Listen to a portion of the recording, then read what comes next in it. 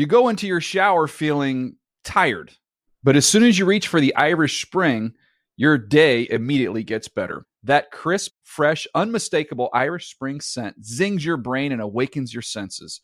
So when you finally emerge from the shower 37 minutes later, because you pay the water bill so you can stay in there as long as you want, you're ready to take on the day and smell great doing it. Irish Spring Body Wash and Bar Soap. Fresh, green, Irish. Shop now at a store near you. Getting ready to take on spring? Make your first move with the reliable performance and power of Steel battery tools. From hedge trimmers and mowers to string trimmers and more, right now you can save $50 on select battery tool sets. Real Steel. Offer valid on select AK system sets through June 16, 2024. See participating retailer for details. Whether you're a savvy spender maximizing your savings with cashback rewards, a thrifty rate watcher seeking the lowest interest, or a travel enthusiast looking for extraordinary perks, Kemba Financial Credit Union has a visa to complement your lifestyle and unique needs. Apply today at Kemba.org to unlock a limited time 2% cash back on purchases and pay 0% interest on balance transfers for an entire year with a new visa from Kemba. You deserve a card that works for you. Restrictions apply. Offer ends June 30th, 2024. The Around the NFL podcast works nights at the Factory of Sadness. Welcome back to another edition of the Around the NFL podcast. My name is Dan Hansis, and I am joined by a room filled with heroes, Mark Sessler, Chris Wesseling, and Greg Rosenthal. What's up, boys? Hey, Dan. Woo! Big night tonight at NFL Media, the annual holiday party taking place very near to Greg's home in Santa Monica. So you could expect Greg to lose all control, stumble back home sometime around 5 a.m. would be my guess. Is he hosting the post-game party? Oh, good question. I haven't checked that out with my wife or both my sleeping children, but I could see what happens. I think you got to start making more unilateral decisions. Yeah, it's fair. Generally a recipe for they great They won't mind. Honey, over heads under. up. Greg Greg gets home at closer to 5 a.m. or 5 p.m. I'll still be here at 5 p.m. Heads up, honey. 7 people are coming over tonight after the party, and Wes is going to drink 45 beers and sleep on the couch. Yeah, that's What's wrong with generally that? how it goes, right? No, that's your Christmas party. Slightly hyperbolic. 25. This is the Tuesday edition of the Around the NFL podcast, sponsored, of course, by Mr. Flame's economics class. Like it or not, Spice Rack, located in The Hague, the Netherlands. Mr. F. And Mark, I know that you and Mr. Flame have become chummy. How did you come down when you heard about Spice Rack taking a swing at your new friend? Won't put up with it, number one. It's not as if Spice Rack, who seems to be, by most accounts, mostly agreeable to me. I have had no major issues with him personally, but when I see that display of behavior, it speaks to a rash of, ill actions on his part. I don't agree with what he did to take it public and to go after a sponsor in Mr. F, who's been nothing but a gentleman to us and who never said a single negative word about Spice Rack, where this guy seems completely unhinged to me. Yeah, for anyone, somewhat joining new here, Spice Rack, one of Chris Wesseling's good friends, also been on the show, provided analysis for us. He's been on the show 3 times. He's a good friend, one of my good friends, and a knowledgeable sports fan. Very knowledgeable. My go-to source for college football analysis. Well, there's a Desmond Consigliere. You don't get that title by accident. There's a saying, in the NFL or just in life, keep your hands out of my pockets. And Mr. F is putting sandwiches in our pockets. He's our money man. So you got to keep your hands out of my pockets. You don't mess with other people's money. Horrible strategy. I understand the lashing out and feeling in the heat of the moment upset about what had happened with his potential pot appearance, but wrong guy to take it to. Poor strategy. New money behind the glass. Oh, yeah, by the way, Melvin Gordon wants to come back. It's up in the air. Melvin Gordon needs to get to 1,000 yards for Spice Rack to be back on the show. Maybe. He's 3 yards short right now, and he says he wants to come back, and then Mike McCoy, their coach, was quoted saying, yeah, we're not going to just bring him back just because he wants to get 3 yards to get over 1,000. It was almost like a direct message for us. So we'll have to see. This is the best cliffhanger heading into the final 3 weeks of this. Greg, you have a very important role in today's show so far. You're like the character in a movie that gives all the exposition needed in a scene. You're just filling in all the gaps for the new listeners. I like that. We will miss you, by the way. This is Greg's last show of the week in the studio because, Greg, you will be. I'll be here Sunday. Is that next week? That's next week, technically, okay. I guess. Yeah, but I see what you're saying. You will be heading to beautiful Seattle for Thursday Night Football. The Emerald City. It's NFL Network's Greg Rosenthal.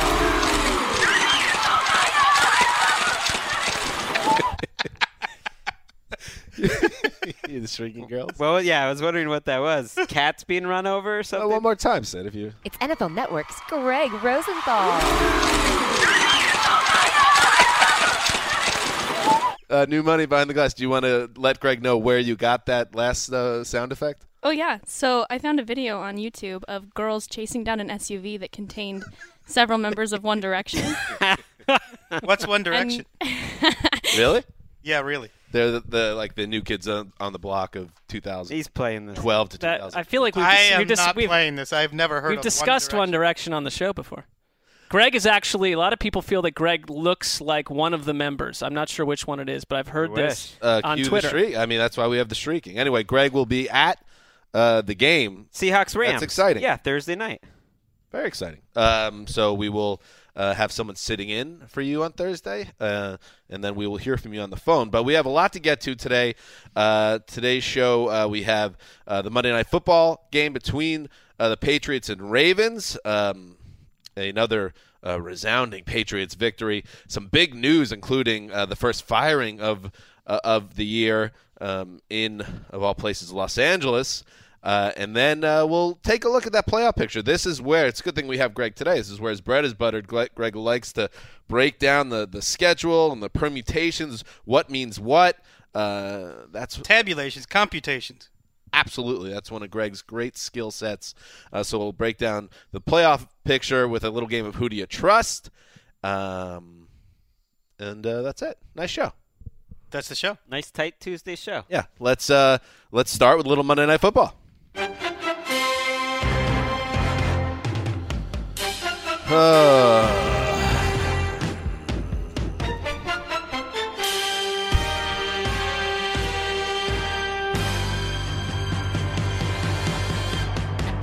Yes, from Gillette Stadium, the New England Patriots, life on the throne of ease is good.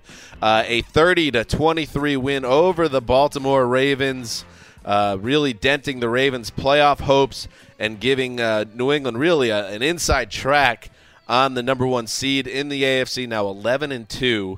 A game that was a very, very interesting game where New England turnover issues on the special teams allowed Baltimore to get back in the game, but just when it looked like the Ravens could potentially shock everyone and steal one, Tom Brady and company came back on the field. Brady in the gun with Blunt to his right, two receivers right, two receivers left. Colin, the left foot forward, takes the snap. Play fake to Blunt. Stands in, throws deep down the right side for Hogan. Behind the defense, reels it in. He's gone. 20, 10, touchdown, Patriots! Woo! Oh, with the woo.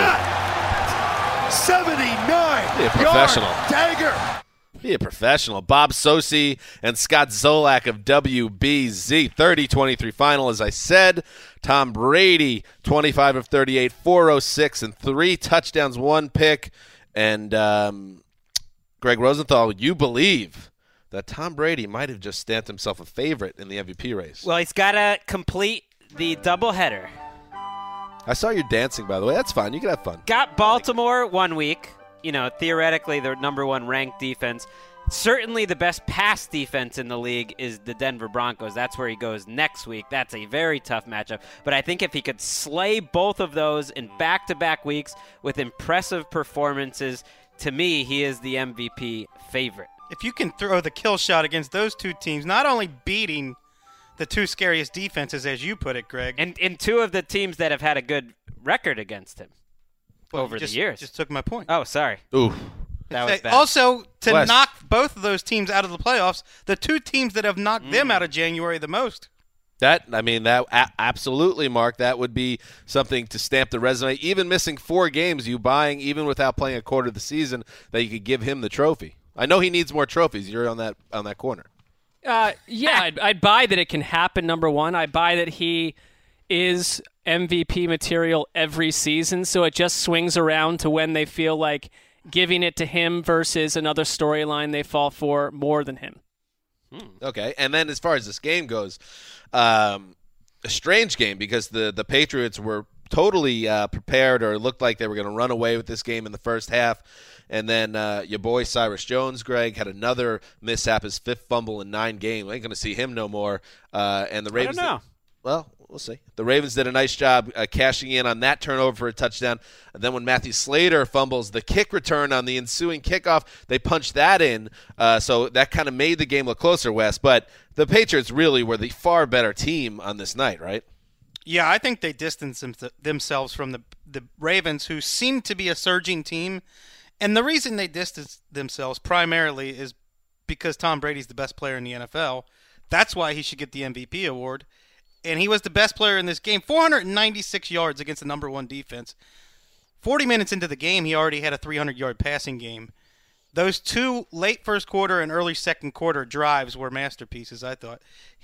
This was the primary case, I would say, the primary evidence in the case against Dan Hanzus. Tom Brady is not regressing one bit. Well, no, he certainly hasn't to this point. It would be highest yards per attempt since 2011. It would be foolish for me to say that. I'm not saying that at this point, and maybe it does, but when this things change in January. But it's not looking good. I will say, he slayed the best defense in the NFL. This is a weird year.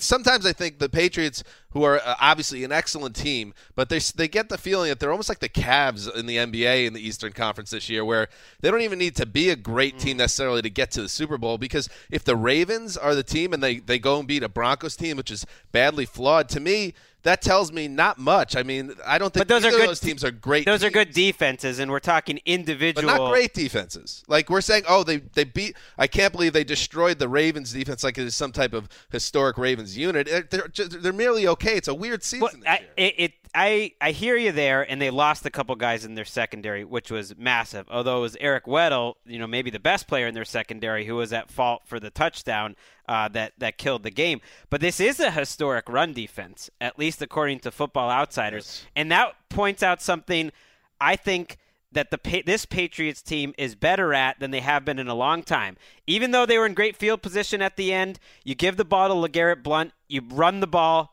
Little blunt force trauma. You run the ball out on the best run defense in the league. This is the best backfield that they've had and a vastly improving offensive line. So sometimes, Mark, you win MVPs when the teammates are better. And I think that's part of it with Brady this year. I think he's getting more support from the offensive line in the running game. Yeah, I agree with that. I think that, we talk about in this room that we treat the Browns and Jets with kid gloves because two of the people in here have some sort of emotional tie to them. And I wouldn't claim that Greg has a deep emotional tie to the Patriots at this point, but I would say that that's a shot. I would say that we come up sometimes with this, this is a real tough opponent sitting in front of New England, and it's 1 week after the next. I'll say what I tweeted after the game: bring me your next AFC strawman. I am beyond the point of listening to dense arguments about why team X, Y, or Z is going to stand up and knock out the Patriots at home in Gillette on Monday night. Everything would need to go right for the Steelers, and the argument against that is that 5 years running, the Steelers have found a way to get in front of themselves through injuries or whatever else. The Patriots aren't a historic team. This is a great team in a conference of pretenders. Fine. So the second part. Okay, go ahead. The second part is that if it's a conference of pretenders, you don't need to be a great team to mow through it. I'm not saying this is the best Patriots team of our lifetime, but 23-17, the Ravens have the ball midway through the fourth quarter. If they would have executed a little bit better against an improving New England defense, but still no world beaters, we might be singing a different tune today. So even as better, the Patriots are a superior team. I just don't think they're. I would argue that this game was a lot closer. This game was a lot closer to 35-3. And it was Patriots dominated that game. It was an utter domination. Yeah, the Ravens had a chance because of two completely uncharacteristic Patriots special teams mistakes. You could go another 5 years under this regime and not see ever again. That's how they climb back in this game. I think this was the best Patriots game of the year by far. This was the first time I watched them, and I, as a fan, and I told Wes even, as the game was starting, your fanboy pants I on, was like, wow, this is the first game I really feel like a fanboy fan. But it's also the first one where I thought, this looks like a Super Bowl team, because you know what, a lot of those teams that we think of as like these were dominant Patriots team, it's like they're winning close games throughout the season. They're closer to this year's kind of Lions team that they pull out wacky games, but then in December you see the improvement. They are you dominant. You see them playing their best, and the defense isn't great, but it's playing its best now. Ninkovich is playing better.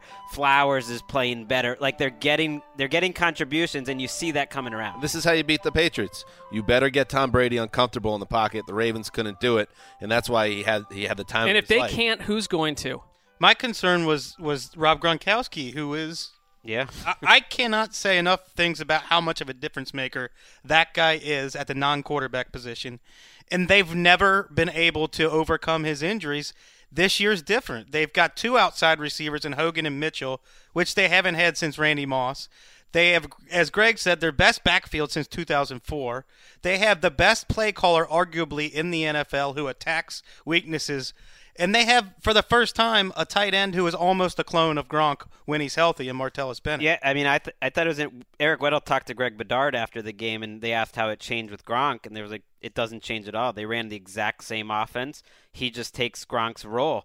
And they asked, well, what about, they have the backfield is different. It's like those guys essentially play receiver. And when Lewis and White are out there, one of them's basically just playing the role of Amendola. Yeah, and the one thing I'd say, if there's any benefit to the fact that Gronk has been out of the lineup so often in recent years, that collectively as a coaching staff, you've had more time in past years and this year to think about how to attack without Gronk. It's not a first-time thing. And I think they remember last year, and Brady was so amped up for that game, screaming at the crowd, screaming at Edelman, and he even said after the game what a huge game he felt it was, because they fell apart down the stretch last year. It cost them home field, and they don't want that to happen again. And if they can get home field, that's a huge edge in a weaker AFC. One more concern I would have. They have no depth at wide receiver. They run the 3 wide receiver sets, and they only dressed 3 wide receivers yesterday. And at one point, someone had to come off the field. I think it might have been Hogan. They had to call timeout. So if you lose another one of these guys, it's going to start to show. But as things stand now, as long as they stay healthy, Amendola might be back week 17. Or certainly yeah, he should be back for a playoff run. You can split your running backs out wide, too. They're very versatile. All right, let's move on and check out the news. That is 7 and 9 bull. Been waiting for that. Yes. The Rams stunned the football world Monday afternoon, making the decision to fire longtime head coach Jeff Fisher. Just months after he got a contract extension from the team. It has been a totally lost season for the Rams, who are 4-9, have lost 7 of 8, and frankly, it become an embarrassing outfit in recent months. I would say the last 6 to 8 weeks. Here is what Rams COO Kevin Demoff said in a press conference shortly after the announcement. It's unfortunate for him today because this is an organizational failure. And I think when you stand up here, anytime you let a head coach go, we all have to take a look in the mirror. This is not just about the head coach or the coaching staff. We have to improve across the board, from personnel to operations to everything. And it's what we told the staff today, that unfortunately today this is being discussed as Jeff Fisher. But collectively as the Rams, we need to get better moving forward, and that process really begins today. Mark, I don't think people are that surprised that Fisher won't be back next year, but the timing of it, did that surprise you? I mean, I think it did specifically this week because you have a game on Thursday, which teams, you don't have a normal week of practice. You don't have a chance if you're an interim coach to step in and, on a practice field make some sort of a statement. It's a super quick week. But it doesn't surprise me that if in the building it became known to Jeff Fisher that this was the decision, that the idea that in some trades that you would stick around and give a 2-week warning and train the person coming, that does not happen in the NFL. And if the feelings were there or there was any tough feelings, it's over now. And when it gets ugly, it gets ugly. It doesn't really end pretty for coaches in this league. Special teams coordinator John Fossil will take over starting Thursday in Seattle. I don't think it gets any uglier than the stories and everything else that were coming out the last few weeks. I think Albert Breer's article in the MMQB had an impact where he had a source, from the personnel side that said that the personnel and the coach didn't get along. That's ugly. It doesn't matter who's at fault in that. I think when you're at an ownership level like Stan Kroenke, that's what gets your attention. And what also gets your attention is a half-empty crowd for the second straight game in the second half because you're not competitive. It was as ugly a performance, I think, that's just going to get you angry. So why not get started on hiring the new coach? I think that's the whole idea, is now they're really getting started doing that. I don't want to pile on Jeff Fisher. My feelings on him have been made abundantly clear over the last few years. I think it's telling. It's great news for Jared Goff and Todd Gurley, though, because their futures look like a dead end with Jeff Fisher as the coach. And Mark started with Brian Schottenheimer 3 or 4 years ago on this podcast, saying they run an unimaginative offense that is not NFL caliber. Todd Gurley said the same thing. We run a middle school offense. That's through Cignetti, through Boris. All along the way, you have not developed any offensive talent since Jeff Fisher has been there. This, to me, is the best news for Rams fans, that you have a chance now to run a real NFL offense after almost a half decade of not doing it. And this is just the start. Demoff did not make any promises about the general manager, Les Snead's future. We'll see. I mean, you never know. But when he also talked about, no formula for a head coach and, we'll look under every corner. And then you read in the Los Angeles Times, they're looking for the big name. They want to make the big splash. They're throwing one guy, one report has Pete Carroll as a guy that they want to go after. That, the Los Angeles Times, they're looking for a Bill Walsh type coach. Well, yeah, that would be We're great. all looking for a Bill Walsh coach. Right, that would be great. But they mentioned how John Gruden's representatives or a source close to John Gruden said, well, that is a job that would maybe interest him. So it's like they're going after a big, shiny name. That's what Stan Kroenke did when he hired Jeff Fisher, by the way. There was a big spending spree between him and the Miami Dolphins. I think that they're also finding that, there are very few NFL cities where you can message correctly a losing team. You just can't. It doesn't work with any fan base. But there are cities where you can get away with it for longer. And at St. Louis, I'm not saying that's one of them, but it potentially was. When you come to L.A., the idea of the message in the marketing for year one was nice and shiny and clean and clear. What a nice reunion it is. But L.A., we've all learned from living here for a while now, you cannot put a product on the field and ask people to pay hundreds, if not thousands of dollars to come sit in the seats and watch and have it be a stink bomb. And now going into year two, the Rams face incredible challenges. And I think that one of the reasons you remove Fisher is because the messaging, as you said, from the articles, everything got to such a high point where it was no coming back from that, and they're going to they have no choice but to go get a big name, because in LA you cannot go hire some third-rate guy that we've never heard of. Why not? You got to be careful, though. Why not? Why not just hire a good coach and forget about the big names? Exactly. I'm telling you, there's more to it, Greg. I don't know. Jeff Fisher was a big name, and how did that work out? Don't necessarily go over the glitz. Trust your football people if you do to find somebody that's the right choice. I'm not saying I think that, hey, guys, I think the only way to go is to hire a big name over a good coach. I just think that when you're the LA Rams, you've got a PR. You've got to think about PR, too. It is just true of USC. It's true of UCLA. I know people say that, but to me, I think it's far more important to win games. Right. That's what Demoff said over and over. By the way, a big name doesn't mean, hey, this guy is a hollow win bag and he's not going to win. In theory, you'd think it's someone who's going to – a big name would be someone that you trust to win. And attached to someone. I'm just saying you don't go get one – there are teams that go – they have the fourth, fifth, or sixth choice of a coach, and it's someone that we're like, wait, what? They can't do that and have an easy time managing that message. It's important to the Rams to have a home run name that everyone can say, oh, yes, this move made sense. I mean, Bruce Arians wasn't a home run name when he got hired. Mike Tomlin came out of nowhere That's Arizona. To get the Steelers job. I just don't think that LA is that different. You got to win games. That's the biggest factor ever in sports. I agree with you, and yet I think the thinking will partly be this next season, this next year is massive because they're going to be moving into Inglewood Stadium. They're trying to sell personal seat licenses, which I have feelings about how fair that is to fans that you even have to buy these personal seat licenses, which is not essentially fair. like a couple years of tuition at an expensive college.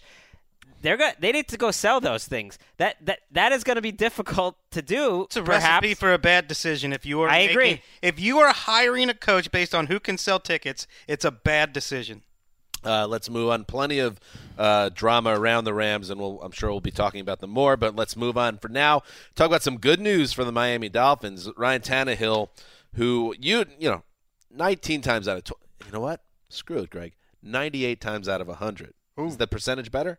Is 98 out of 100 better than 19 out of 20? Yeah, it would be 95 out of 100. It was close. 98 times out of 100. When you get the reports out there that the ACL is feared torn, the next day it just gets confirmed. Ryan Tannehill did not tear his ACL, or at least didn't have a full tear. He sprained the ACL and MCL in the game against the Cardinals on Sunday.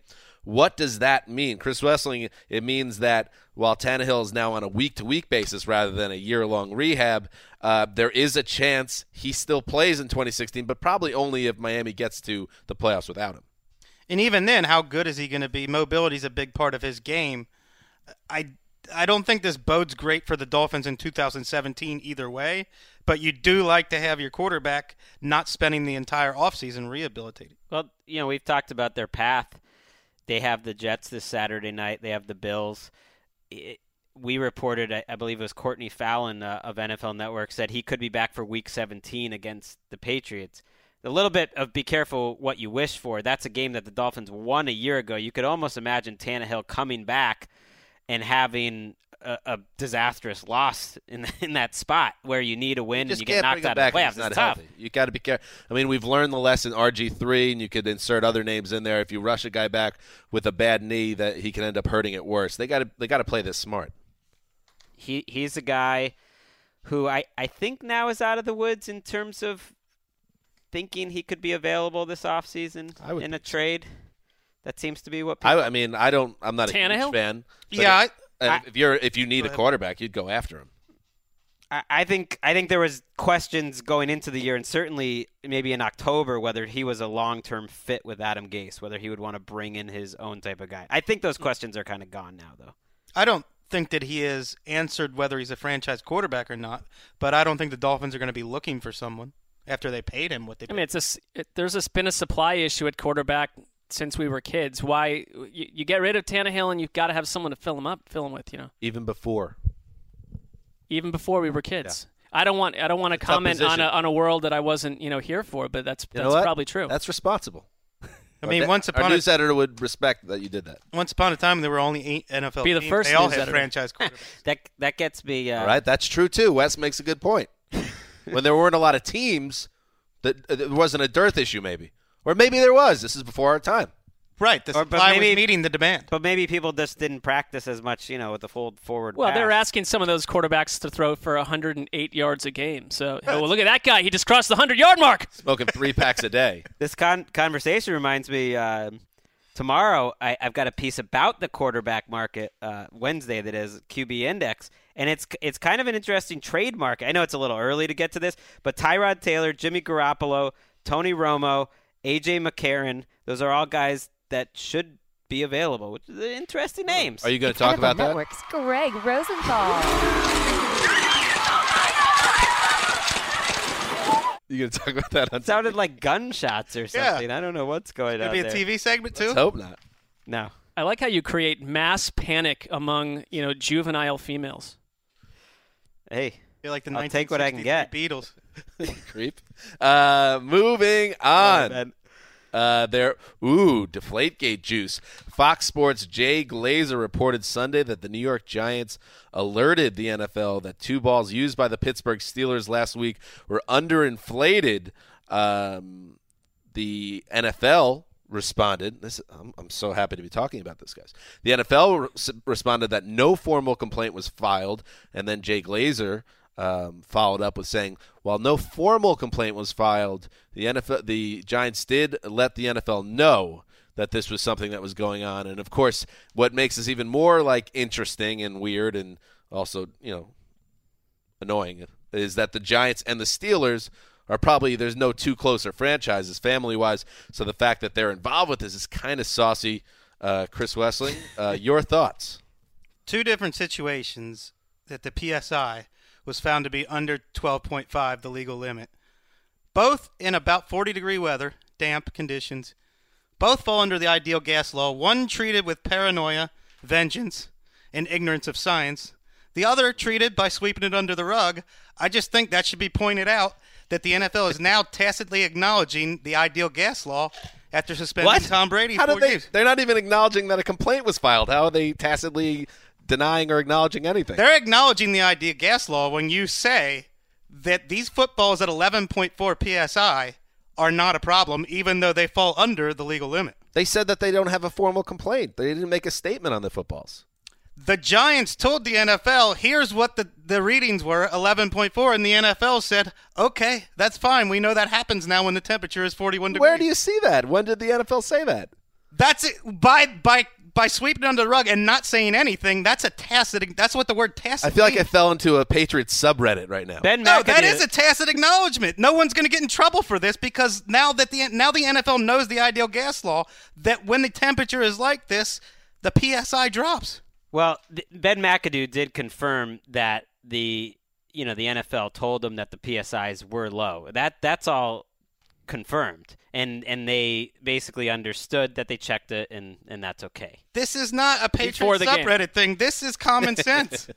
This is a tacit acknowledgement. That's what tacit means. The balls are under the limit, but that's what happens now because of science. Well, what the NFL, maybe the Giants weren't saying the Steelers are cheating. They're just letting the NFL know, hey, these were a little low. It's not necessarily the same situation. It's apples and oranges, the two situations.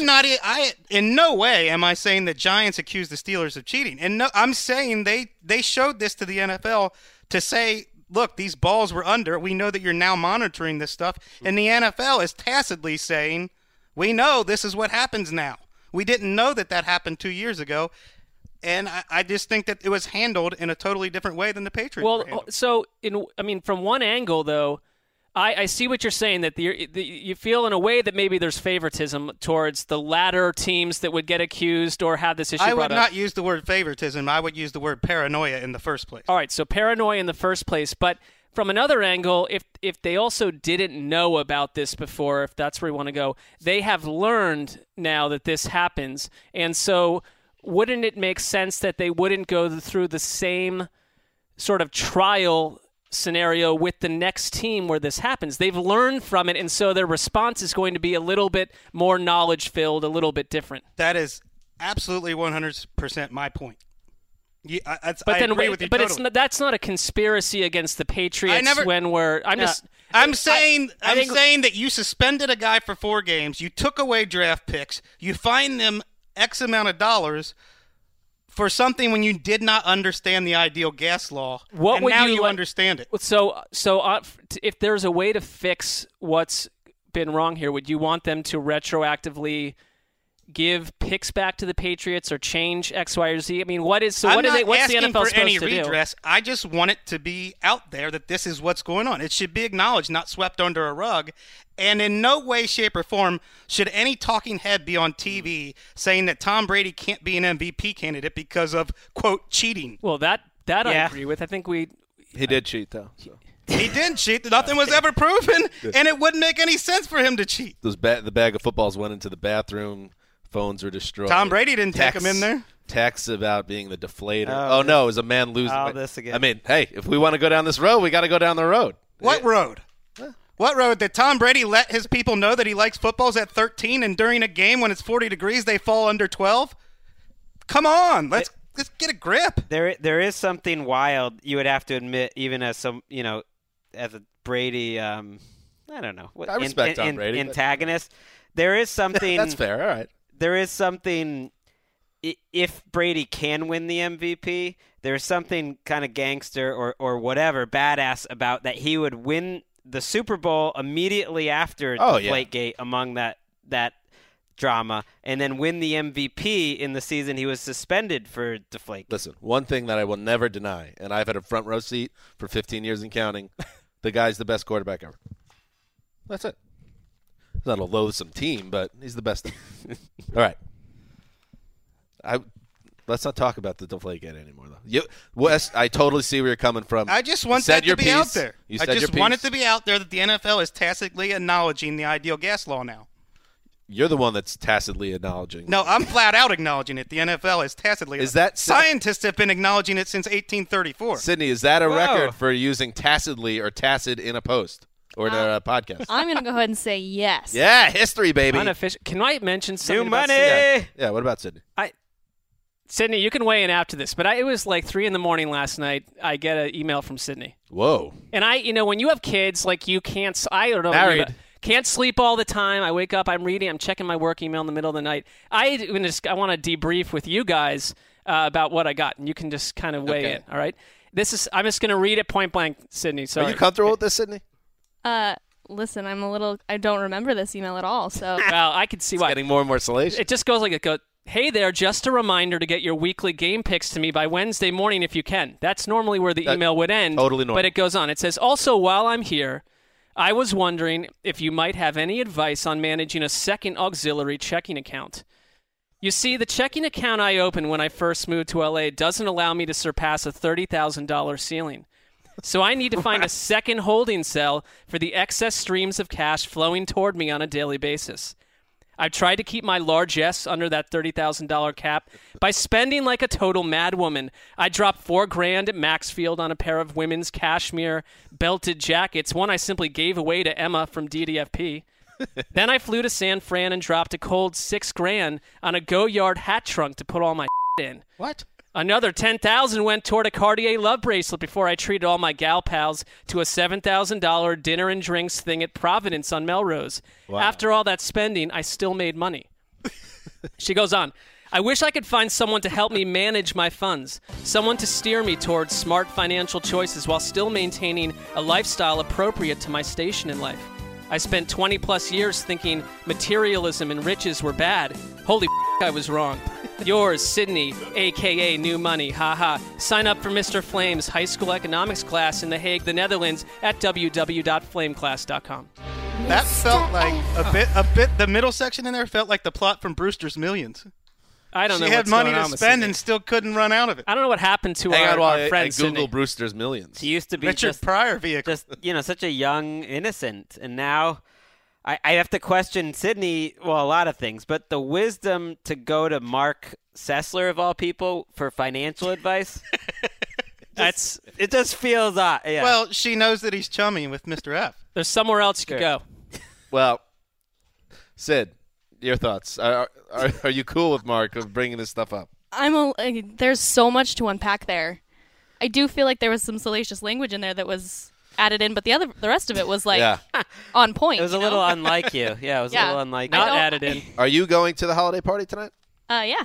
Ooh, I can't. I mean, Sydney's going to go all out. Yeah, well, it's my favorite time of the year because stretch limo. It's like payday for me because I don't drink. Every and they give everybody 2 free drink tickets. Oh, so I get to be like, hey, what are you going to do for me for my free drink tickets? True. We got to do something about this Sydney teetotaling. Our last producer, the great Irishman who resides currently on Mount Rushmore, also a teetotaler. Probably fine if someone attached to this production were, had some sort of modicum of, control when it came to that moral aspect. compass? Yeah. Not the worst. Irish drinks once in a while. Well, I mean, he was very responsible. Yeah, he was a lot more responsible than we were. Yeah. All right. Let's move on. Yes, it is Greg Rosenthal time. What?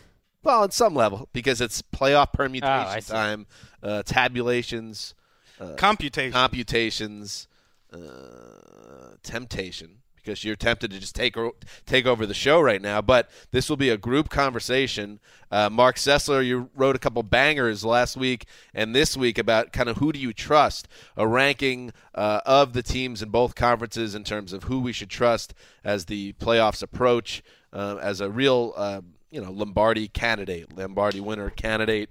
Let's start with where do you want to start, Mark? AFC or NFC? Well, I mean, to be fair, it's a thing that Greg and I split. We each take a conference each week. Oh, so, excuse me. I'm sorry. We could start. And this week's is the NFC, and I think the NFC is maybe a little juicier overall. So who wrote the NFC one? I did. Okay, let's start with you. Get everything's lined up now. Okay. Mark, who is the number one team that you trust in the NFC right now? Well, come on, it's Dallas. Okay. Coming you off know, a when loss, you write these things, you say, I could try to really grab headlines, but I mean, you know, I'm also watching the Cowboys, so I cannot. Offense has not looked great in 2 weeks now, but that's not going to change your trust level right now. No, it's not. I don't know if that's a team that would play as well in the cold, just based on the Giants. I don't know. Maybe that's overthinking it, but they're not going to have to. They ain't going to need to. That's the whole doesn't really point. matter. There's no. I know people were like, well, now they're not going to clinch home field until week 16 at the earliest, which I think is good. Keep as much juice as possible in these games for the Cowboys. Yeah. Why can't I shake the feel? Maybe this is what's happened in the last 3 or 4 times the Cowboys made the playoffs. Why do I feel like they're going to blow it? I hear you. I can see they're not that. a great team either. I don't think they're that much better than the Falcons and the Seahawks and the Packers, and I don't think they're that We've much seen better. like the 15-1 Packers They're good. that looked zooming for the Super Bowl get knocked off. This happens in the playoffs. That's why. They might have peaked too early. I don't feel like that's a controversial statement. It's happened to this team before, and I don't put that much into playoff experience, but this is an organization that has won, these players have won one playoff game essentially as a group. This is an organization that hasn't won a lot. You get a Seahawks team. Whenever you're playing a team in the second or third round of the playoffs, those teams are playing well because you don't get to that point. And I don't know. Bucky Brooks, we were taping something for our NFL Pick'em show, which airs, Greg, Saturdays 3 times a day. Can you give us the times? Yeah, if you're in the Eastern time zone, 8:30, 12:30, and 1:30 in the morning when you're a little saucy. Yes, and we recommend. What was the hand gesture that just went with it wouldn't that? be on TV. I'm thrown off. Really didn't go with what I was. Not at all. That was crazy. We recommend that you watch all 3 programs live with the commercials to support the show. But Bucky was saying that people always overlook that everything changes once you get to the playoffs in terms of the intensity of the games, the way team strengths get even stronger, and maybe I guess you could say that about all teams, so it all still balances out maybe. But Bucky says it's a different beast. Maybe, though, that Cowboys – the fact that they're not a dominant defense, that their pass rush, maybe that stuff can get exposed by a great offense or Aaron Rodgers or a Matt Ryan. I trust the Cowboys, but not their defense hasn't been the problem the last couple of weeks. The offense, look, if coaches have taken Carson Wentz's strengths away and exploited his weaknesses because he's a rookie, and now they have tape on him, why wouldn't they be able to do the same thing with Dak Prescott? All right, who's number 2, Mark, on who you trust in the NFC? Let me say, I think it gets very fluid the minute you get to number 2. We're almost in that week-to-week proposition material. But for me, it's the Falcons, and I'll tell you why. Because I am the way I'm projecting this for me is projecting teams that have to go into Dallas in the playoffs. And I need a team that shows that it's not a home-away split-type team. It's a team that goes on the road and produces, typically on offense at least, that it does anywhere else. That, to me, has been Atlanta. They've gone into Seattle. They play well. They dropped 35 on Oakland, 45 on New Orleans, and 43 on Tampa Bay recently on the road. And I think that Atlanta has shown all year long that they're not last year's team that's going to fall off a cliff at some point. Again, all these teams are imperfect, but that's my number 2 pick right now. The Rams are a total disaster, but I love that the Falcons said, after this, we're going to destroy you and just look ahead to the next team on the schedule. The Falcons are for real. I like them at number 2. Who do you have at number 3? Who's right behind the Falcons?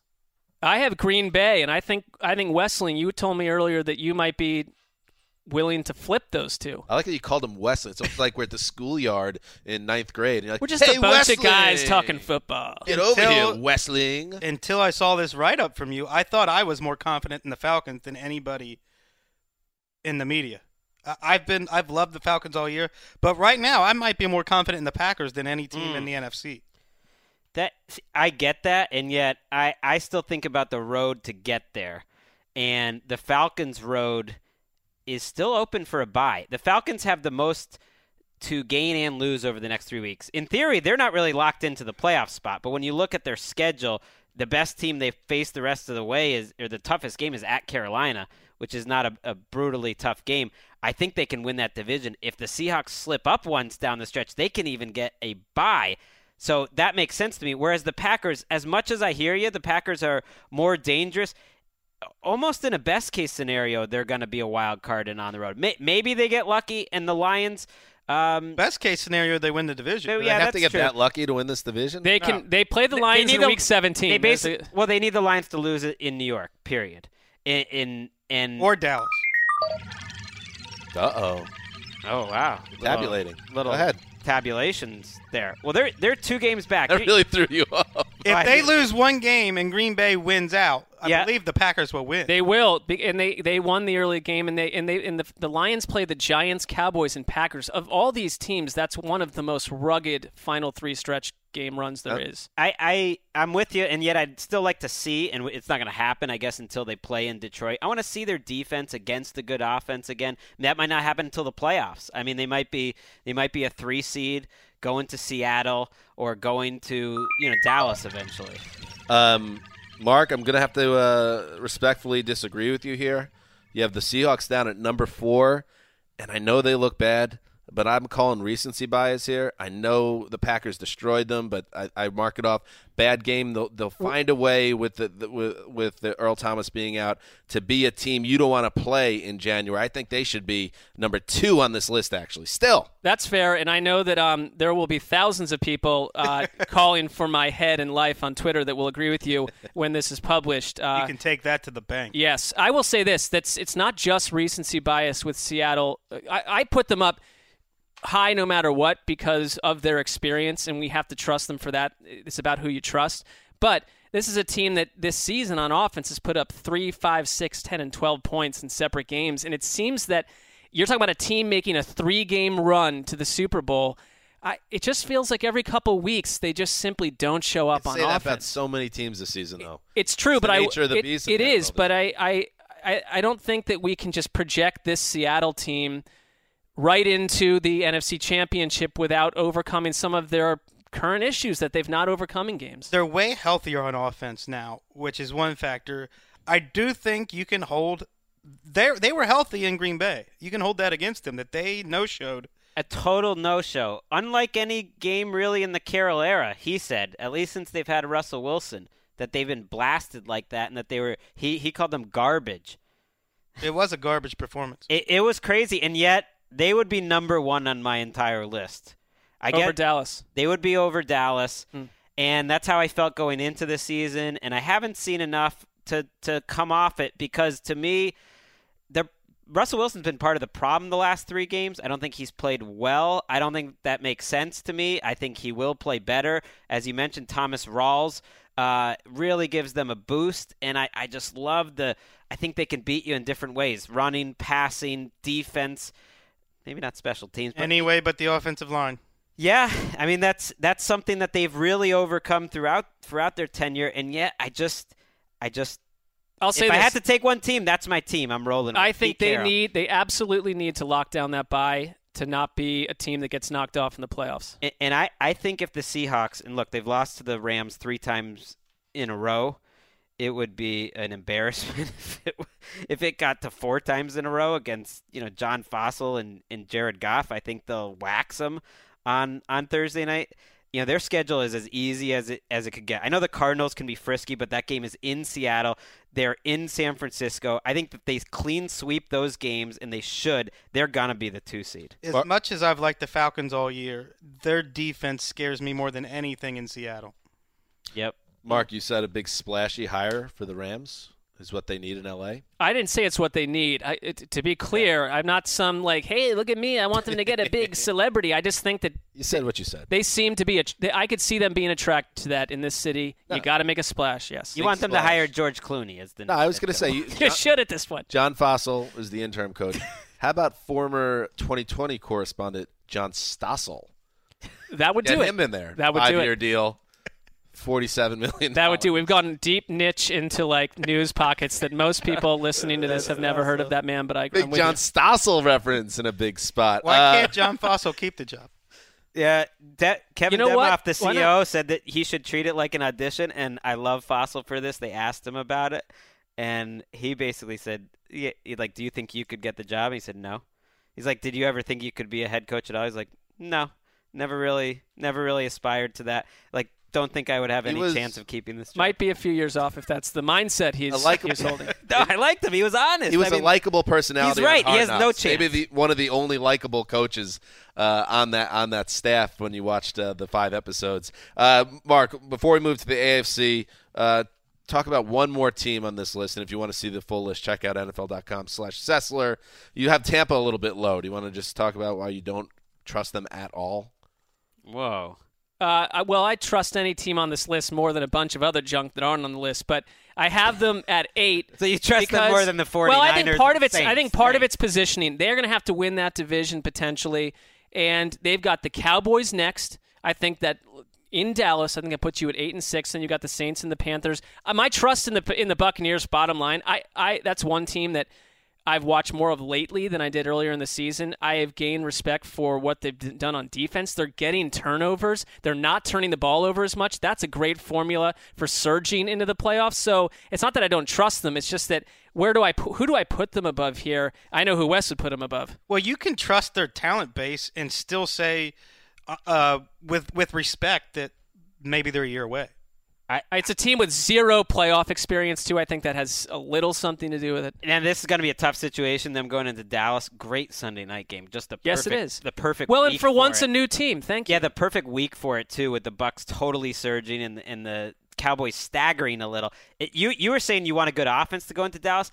You know, after watching them the last 2 weeks, it's like I like that. I think the Vikings or the Giants or teams that can show that they're more as physical as the Cowboys offense and just make it an ugly game in the teens. Vikings could have won that game. Maybe that's the key. You know, and to me, that could be the Bucs. Like, I don't know if they're quite that good at defense, but that's how they're winning games right now.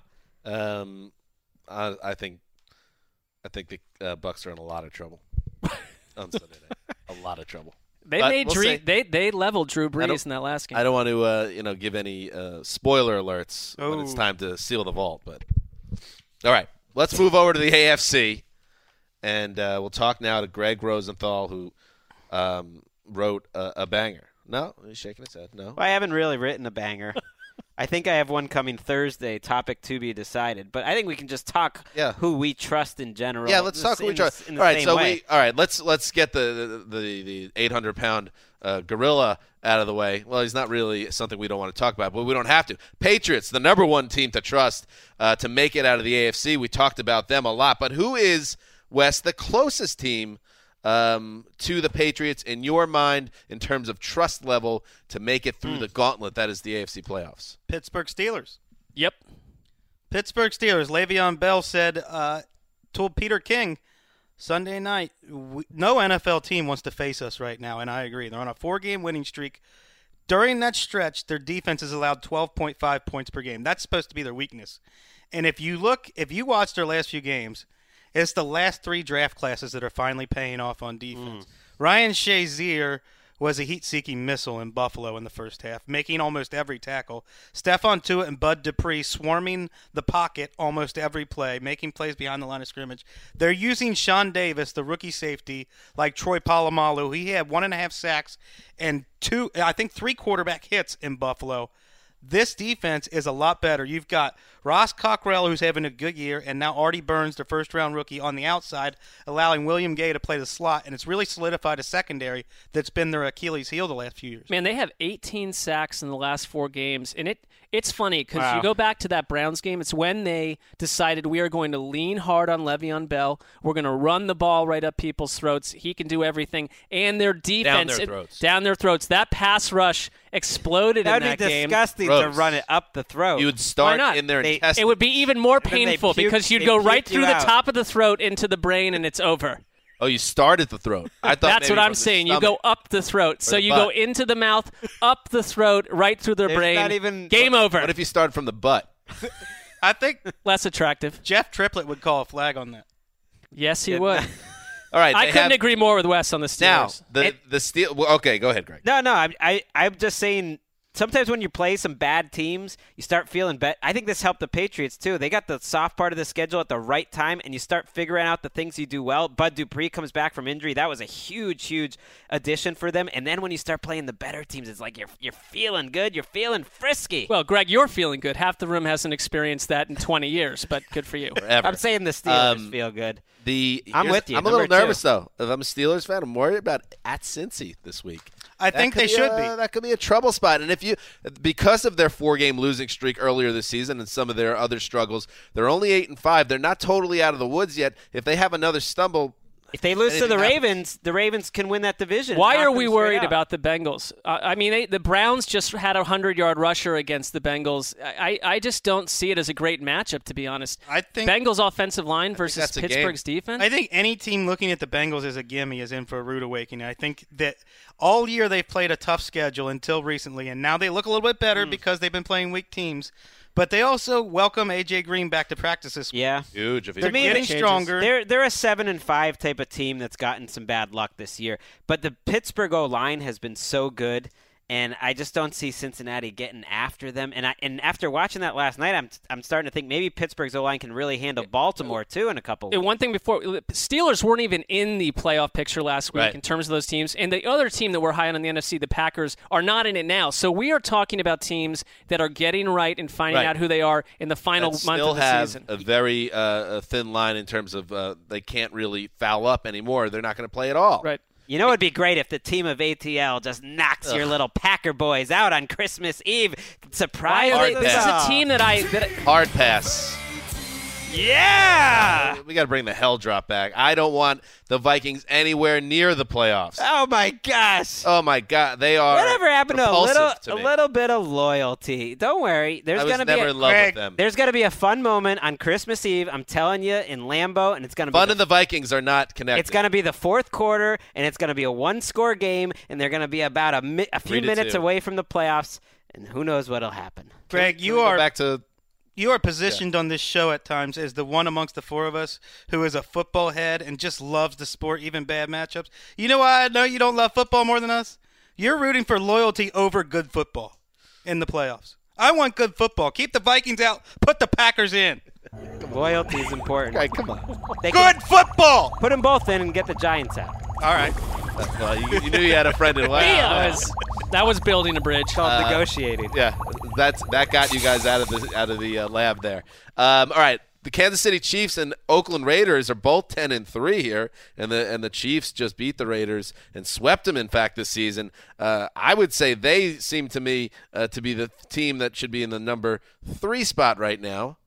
I agree, and for two reasons. One, I don't trust the Raiders in cold weather after that last game. They were a totally different team in cold weather. It wasn't just Derek Carr. Well, their wide receiver, that was a big thing. Their wide receivers were terrible in that game. Could not catch a cold football. I don't trust them.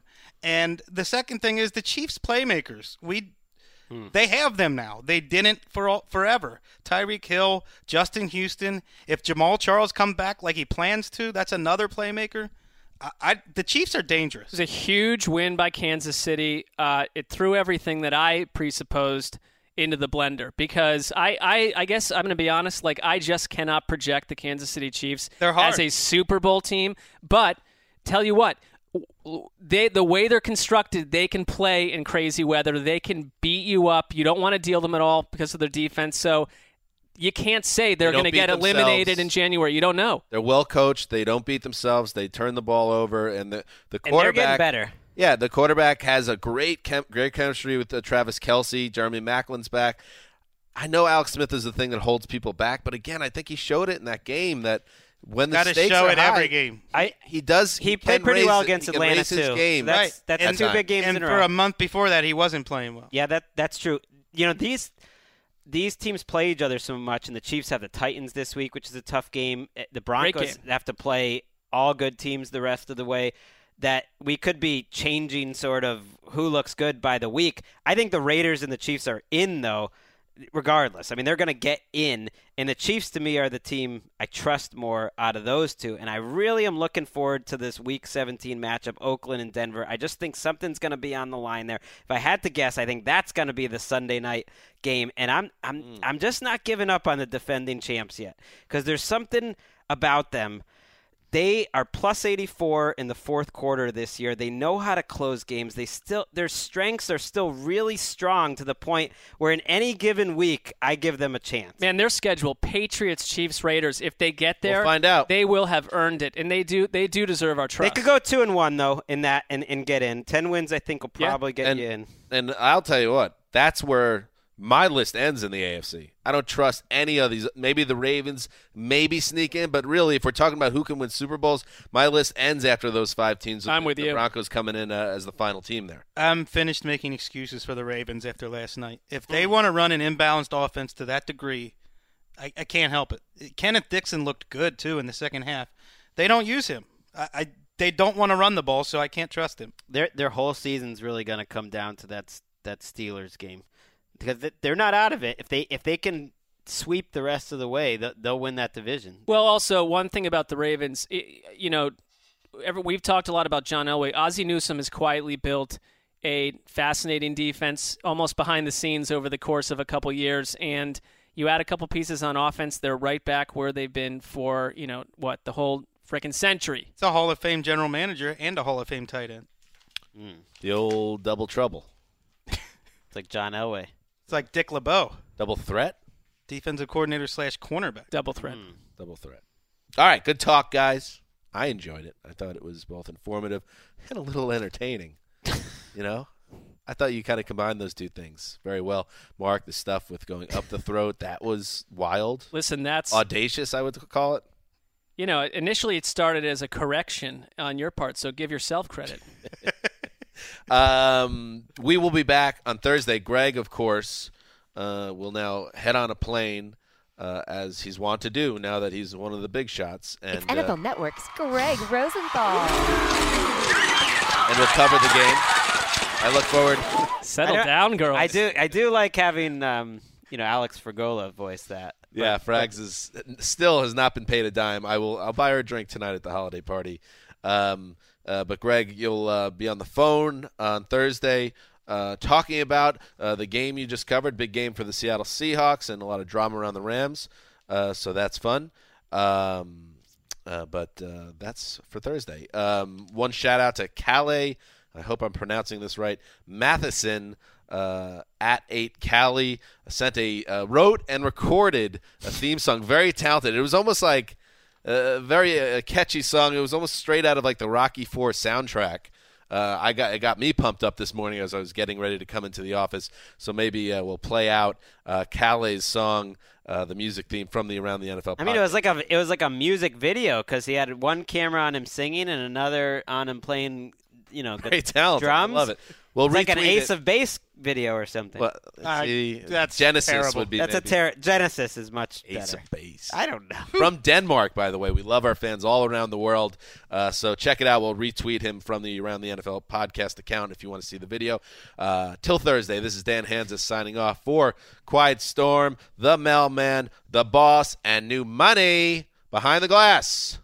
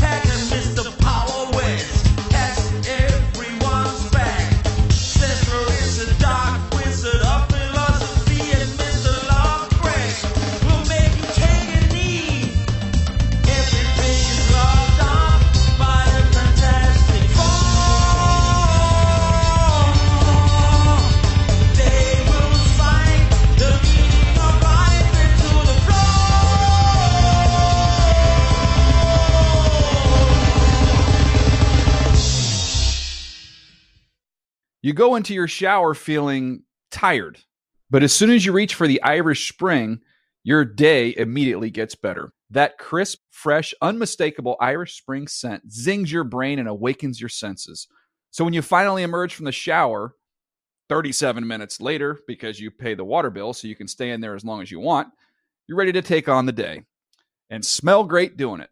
Irish Spring Body Wash and Bar Soap. Fresh, green, Irish. Shop now at a store near you. Whether you're a savvy spender maximizing your savings with cashback rewards, a thrifty rate watcher seeking the lowest interest, or a travel enthusiast looking for extraordinary perks, Kemba Financial Credit Union has a visa to complement your lifestyle and unique needs. Apply today at Kemba.org to unlock a limited time 2% cash back on purchases and pay 0% interest on balance transfers for an entire year with a new visa from Kemba. You deserve a card that works for you. Restrictions apply. Offer ends June 30th, 2024.